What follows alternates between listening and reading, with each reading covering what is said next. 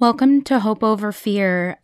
It has been a couple of weeks since I have checked in with you guys, and I just kind of went into my disappear mode. I have been so consumed with new symptoms that I've been having and the confirmation of my new condition from my doctors, and it has just been it's been an overwhelmingly hard few weeks, and I don't know how to convey my feelings or even speak when I'm not really sure what's happening to me. I just go into this dark place, and I just want to hide and be alone because I feel like if I talk about certain things out loud, it really makes it a reality. And I never want to feel like I'm putting a burden on my family and friends, which I really know in my heart I'm not. But when you are suffering from a chronic illness and you already have, anxiety and depression, it kind of heightens those. And you just forget how to be like a human, how to interact and how to explain things, because what you're feeling sometimes is so hard to convey. And I haven't wanted to accept that I've gotten another condition in my other arm, and having to learn how to adapt to life with two arms now that are very limited is something that I just, wasn't quite prepared for. I feel like I was just barely adapting to, life with one good arm, and now feeling my left arm getting so fatigued so quickly. Gosh, it's just been, feels like I'm starting all over again, and I didn't know how to talk to anyone about it. The people that are closest to you, your support system, they know when things aren't quite how they're supposed to be. My family has really learned kind of when I'm in shutdown mode, and they know when to push and when not to push, and to just let me be. And for me, sometimes, just taking a step back and trying to do all my research and just figure things out on my own really works for me. And other times I bottle up so many emotions that eventually they just kind of burst. I try not to overshare my life and things like that. I don't know why I have a fear of judgment. I mean, people are going to judge you no matter what you do. And I decided to go to the grocery store, my usual grocery store, on this past Saturday. And when I went to check out, a cashier and someone that was, loading my groceries, were having a conversation about another coworker, and it was so beyond inappropriate. And whether or not I know the backstory, kind of wasn't the point, but it was that I had held my feelings in on what I'm going through for so long that unfortunate moment was the time that they just came to the surface. So the cashier was kind of unaware that I was standing there. She was just just scan my groceries, not look up, not acknowledge me. And they were talking about their coworker who I guess had to go out on disability. And I don't know, what the circumstances are, what's wrong with this person. But this cashier had such hate and anger, saying, Oh my gosh, can you believe she posted a barbecue with her family and then she was at the beach? I mean, she's disabled and she put her little air quotes up and she's like, she should be at home. I mean, she's disabled. She shouldn't be doing anything. She shouldn't and I just sat there or stood there, I'm sorry, in disbelief. And I finally just said, you know what?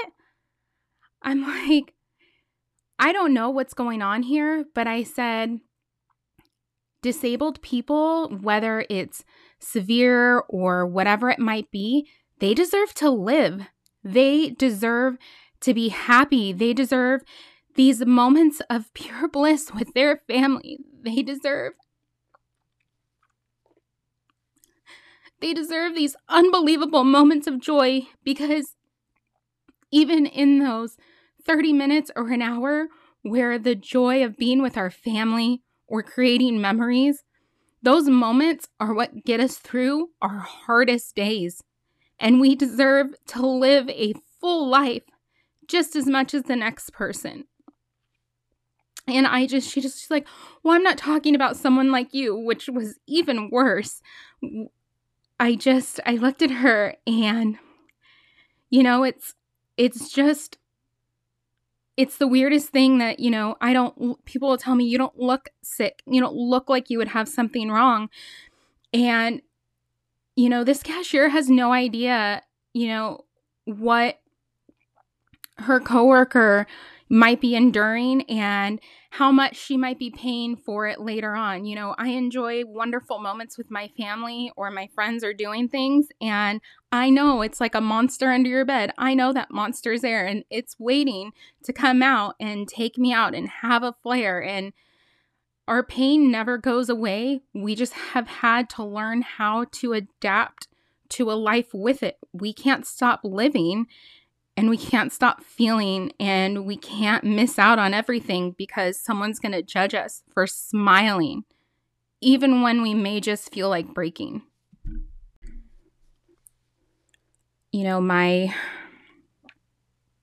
anxiety and everything has been even higher with all of this, and hearing the way she was speaking of her coworker, and it hurt. And, I've already been, besides grasping this new condition I have, which is called cubital tunnel syndrome, they're thinking, I am waiting to see a new neurologist, which, I found out today, the one I got referred to doesn't really know or feel confident in treatment of CRPS, and he's not sure if it's spread, and now it's just a waiting game of when I'm going to see him. And, it's just this fear that can consume you of